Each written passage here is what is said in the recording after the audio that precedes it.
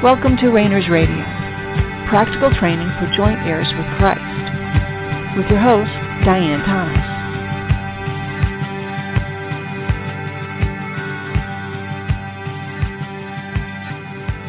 Good evening, and welcome to Rainers Radio. This is Diane Thomas, your host. Let's just take a moment and relax. Everything else, just let it fall by the wayside. And just be reminded that God loves you, that you're exactly where you need to be, that there's nothing for you to be ashamed of, that God has you in process. Now, there's a lot of times we do things that even that we should be ashamed of, but that's not who we are. And God never turns from us. And he never goes, wow, I didn't see that coming. That's one thing. God never has any surprises. But you and I do. We don't see things from his perspective. So we so often draw the wrong conclusions. And that really can cause us problems because we will continue making plans, making decisions, living our lives based on incorrect conclusions, wrong assumptions.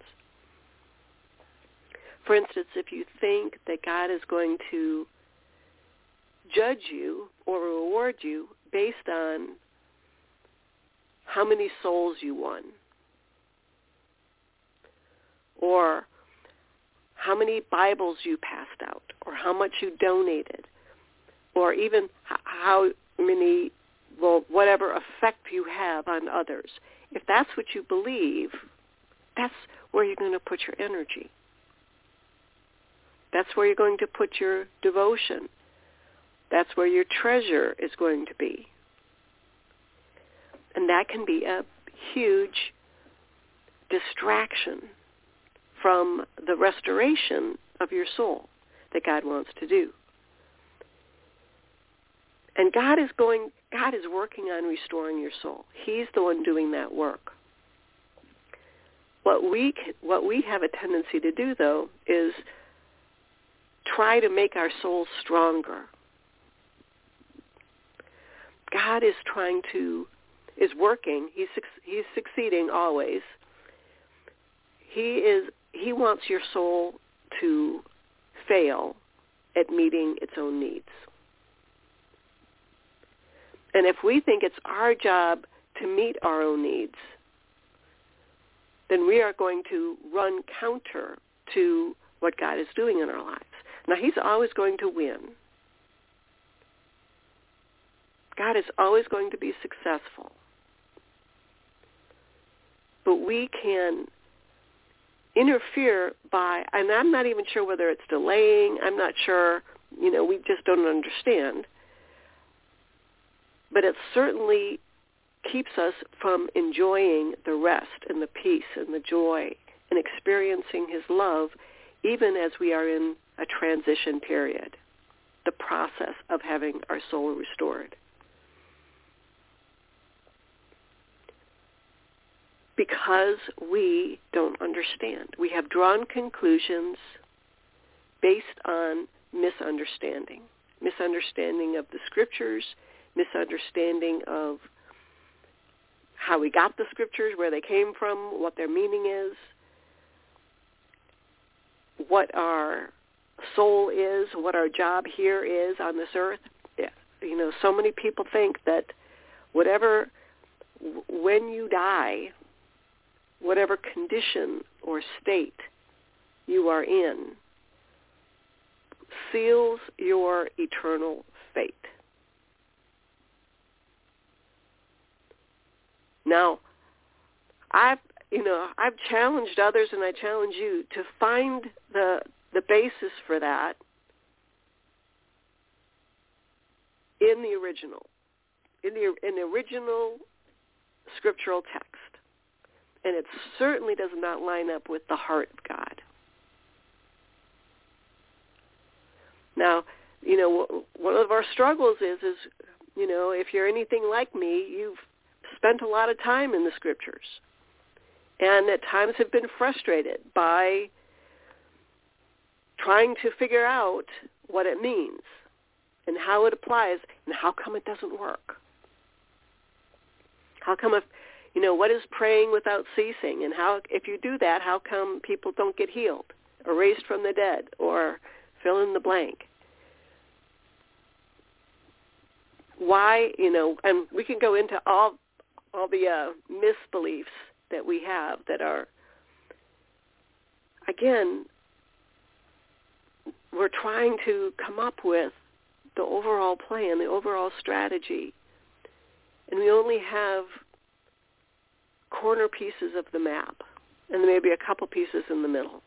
And we try to figure out, okay, this is what the overall map looks like, but we only have 6 pieces out of 1,000, and that's about the proportion of it. Now we can go look for reference points. This is one of the things we're kind of doing with learning about the supernatural realm.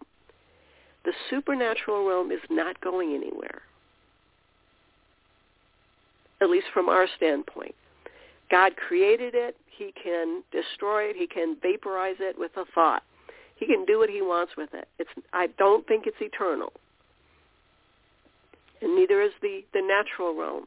He created it. He can uncreate it. The spiritual realm is eternal. There's no beginning, no end. It was not created. It's God's existence. Eternity is where God is. It's a description of his presence, eternity. And eternal simply describes anything that is part of him. And if you are a spirit being, you are eternal because you are a part of him. It describes you, eternal.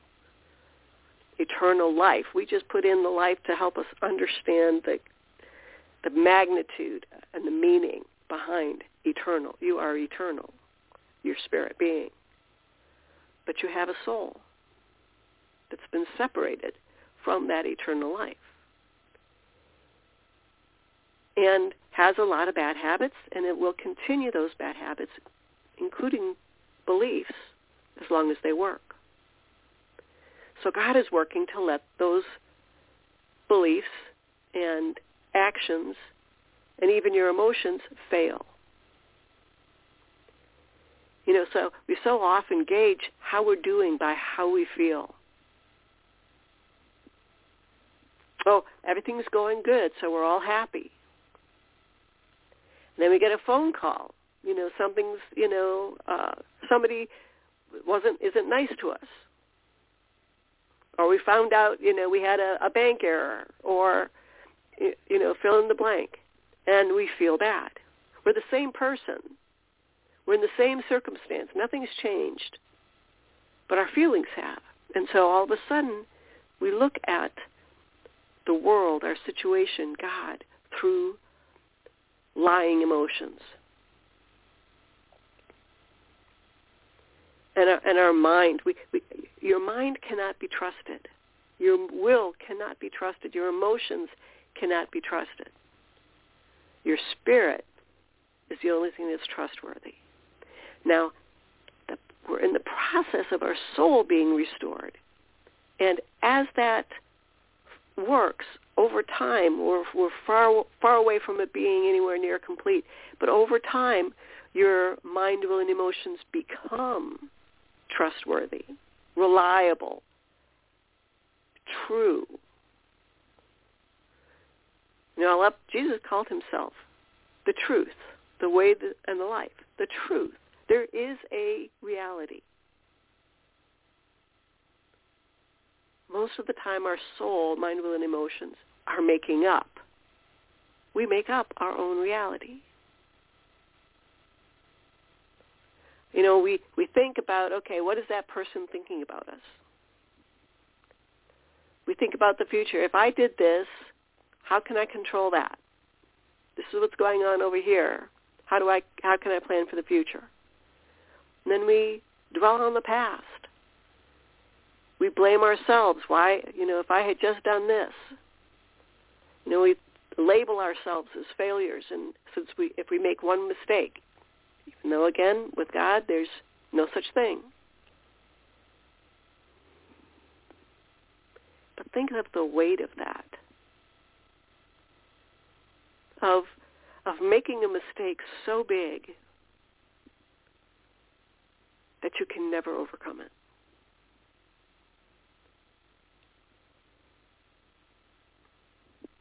That God is not able to overcome it. And yet, how often do we do that?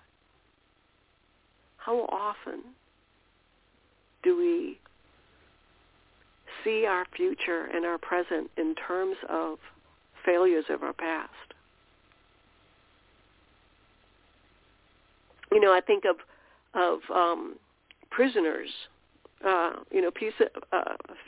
people who have been convicted of significant crimes, murder or whatever, all around the world, but here in the United States, and they are sentenced to spend the rest of their lives in prison, but they're innocent.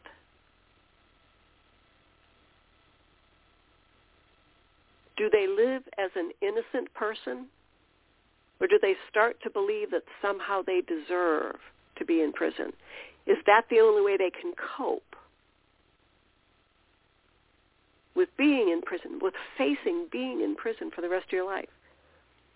Do you start to believe, yes, I may not have done what I was accused of, but I've done this.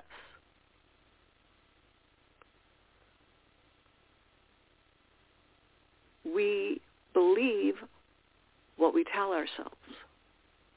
That's where it came from. And then we have our other enemies, including Satan. We have the world system, that's always lying to us.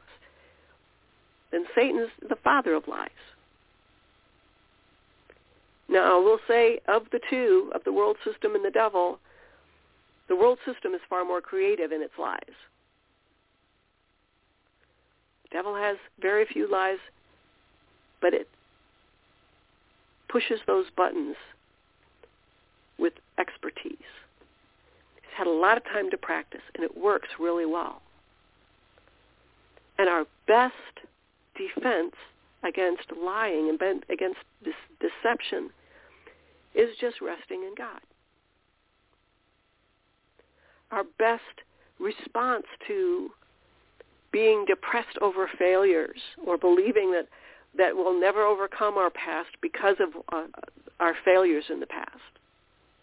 So we can't enjoy our present. We have no hope for a future because of something in our past. Our best defense is, again, just enjoying the presence of God. Because that's where truth is. And that's where we can live in the Spirit of God.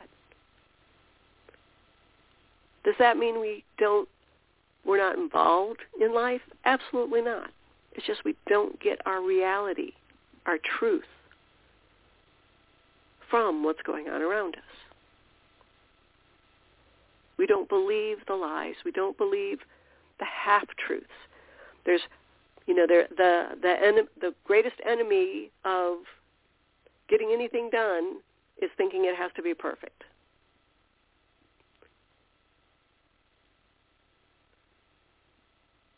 So we strive for being the perfect thing we think God wants us to be, rather than just being with him. When we talk about Jesus Christ as our Savior, that's a relationship. It's not, it's sort of like if you get married and you put the ring on the finger and sign the paperwork and then never talk to the other person.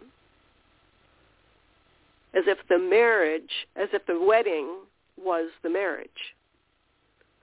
Salvation is just the start of something. The start of relationship. The start of knowing God. Being known of him.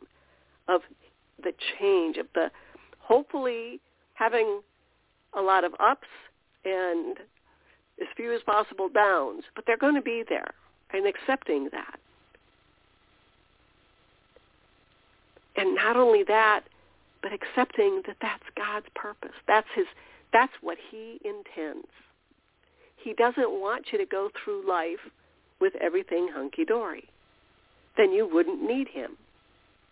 You'd never need to go to him because you were rejected.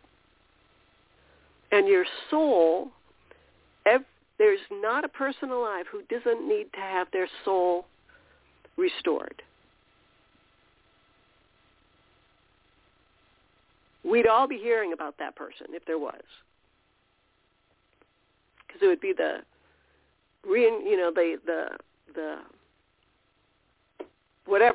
it would usher in whatever's coming next.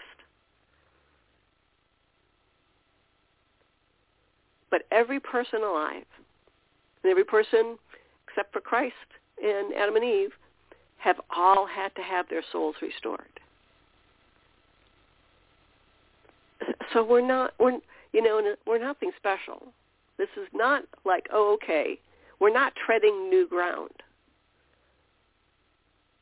Now, generation to generation, God does reveal his secrets and his mysteries to the world, to different people groups, to individuals. And he does that as he chooses. When you think about the history that we know about, civilizations have been on this earth for thousands and thousands and thousands of years. And we think, okay, we're supposed to accomplish X, Y, and Z in our own lifetimes. We're supposed to be perfected by God in our own lifetimes. I have enjoyed studying the Egyptian civilization, and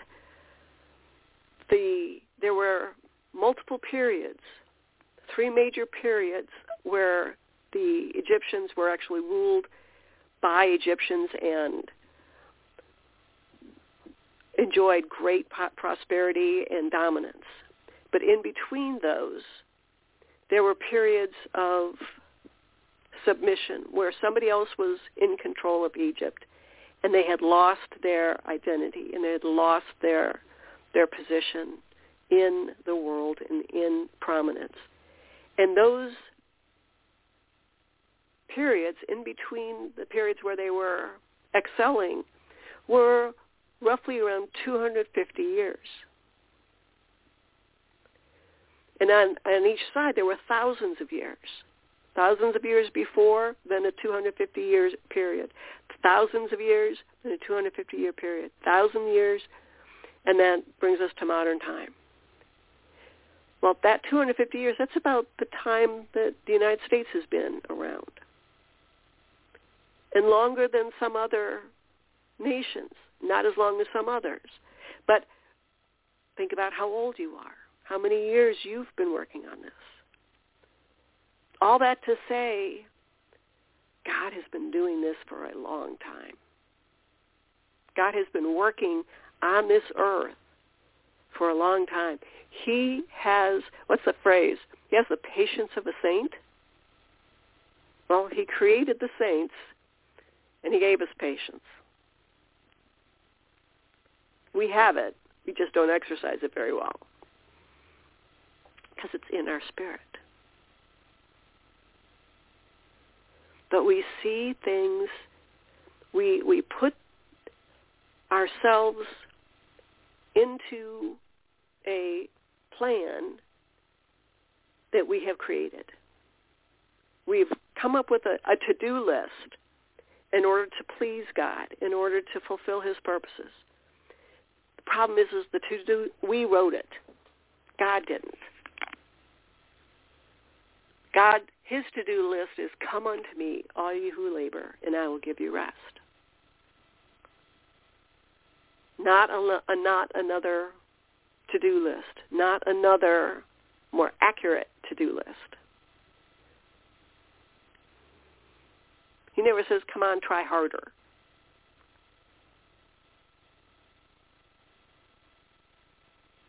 In our relationship with him, he is far more interested in restoring our soul.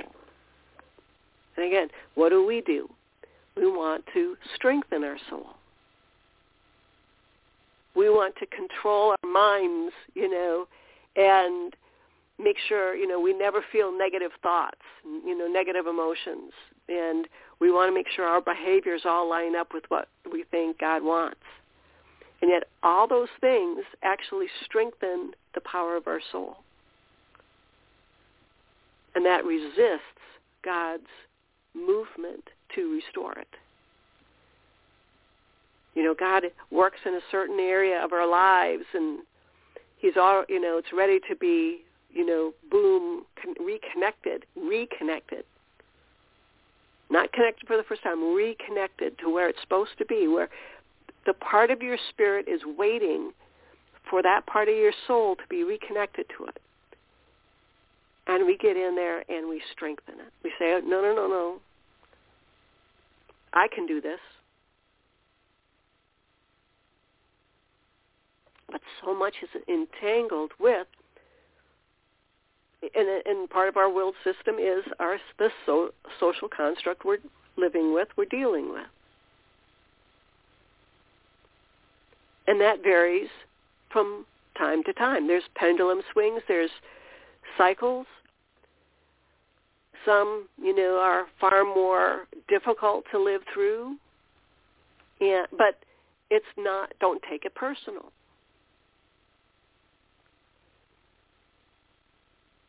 God has each one of us here for a time and a season, to achieve the same thing for each one of us. Again, the restoration of our soul. But we want to maintain control. Another name for your soul is control. Now, God graciously doesn't even hold that against your soul. God loves your soul. He gave your soul to you as a gift. Your soul is precious to him. Your mind is precious to him. Your emotions are valuable, and he loves your emotions and your will, the things you choose to do, your actions, the decisions you make. He loves your will.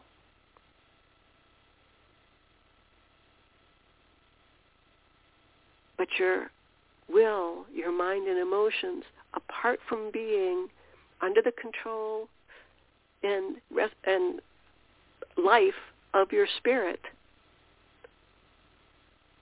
are just basically little children. They have no supervision.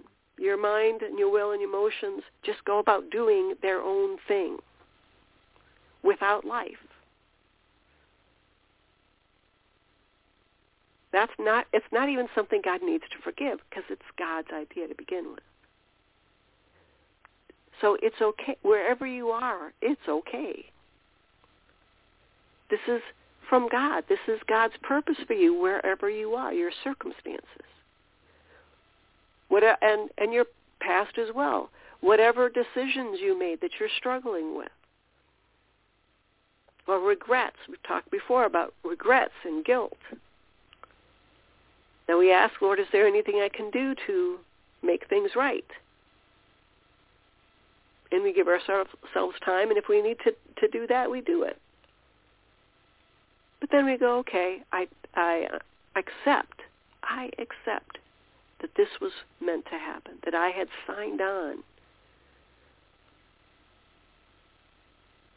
to achieve this higher goal of restoration of my soul. I signed on to this mistake. But isn't it interesting that so often we don't see our successes, most of us. We stumble over our failures. And this is why one of the cycles that society goes through is kind of like what we're going through now. we could call it the reign of the victim. To be a victim is to embrace self-pity.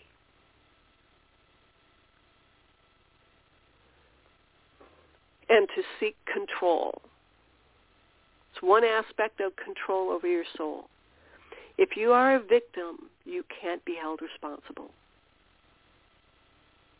It's avoiding responsibility because it's out of your control. So you're either trying to get in control or you're trying to escape control. But we're right now in where everybody is on, we find ourselves by going through a list and where are we a victim, and then who's victimizing us, and we attack them, they're the enemy, but we don't do anything about being a victim. We almost boast and are proud about how much of a victim we are, about how many classes of victim can we be. But when you recognize that you are in process, that you are in your spirit, you already have all the eternal life you're ever going to get. You are a co-inheritor with Christ. You are a son of God. You are in Christ right now. You are in the kingdom. You have everything you need for life and godliness in your spirit. You can't accept that as truth and believe you are a victim. Now, here's the interesting part. That doesn't mean you're not a victim. It doesn't mean people aren't out to get you. But that's not who you are. It's temporary. It's simply part of this world process, this path that we're all on together. So in the next couple weeks, at least, the next couple weeks, as the opportunity comes up, when you start to identify, when you start feeling or hearing or being told that you don't have control over how you're treated, when people start putting you in a class, in a group, in a group, a label,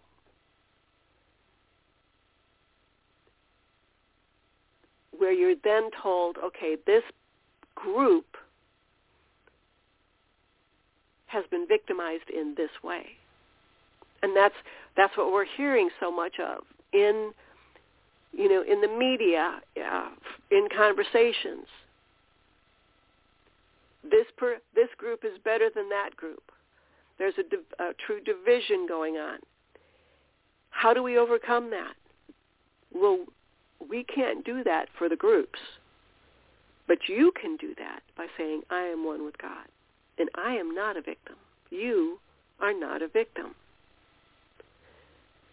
Wherever you write, you're a son of God. How can you be a victim? A victim of who? Was Jesus a victim?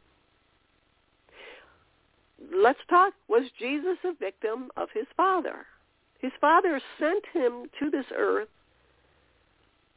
to pay for the sins of all mankind, and then to raise him and us to be seated in heavenly places so that we could be restored. Now, he couldn't restore us. He couldn't be raised unless he was first crucified. If he had just seen himself as a victim on that cross and said, well, the heck with this, and got down from that cross, which he could have done, he never would have gone all the way through that process, through his death, then his resurrection, then ascending to the right hand of the Father with us, taking us with him. He would not have been able to finish the task that his Father had sent him if he stopped, because he was truly a victim. He was innocent. He was not guilty of what he was accused. But he did not see himself as a victim. He saw himself on the pathway. He may not have known all the details, but he knew the end result. So for you and I, our end result is a restoration of our soul, that we would be one, spirit, soul, and body. So just start the next couple weeks. When that starts creeping in, that you are in this group, that you are being victimized, that you can't fight back, you're at somebody else's mercy, you don't have control, stop and go, I am on a path, and I am walking with God, and everything is under his control. And then enter into that rest, that oneness with him, and let him take it from there. So feel free to drop me a line at diane@therainersclub.org. We'll be getting back together again the same time next week. Until then, thanks for tuning in. This has been Diane Thomas of Rainers Radio. Have a great night.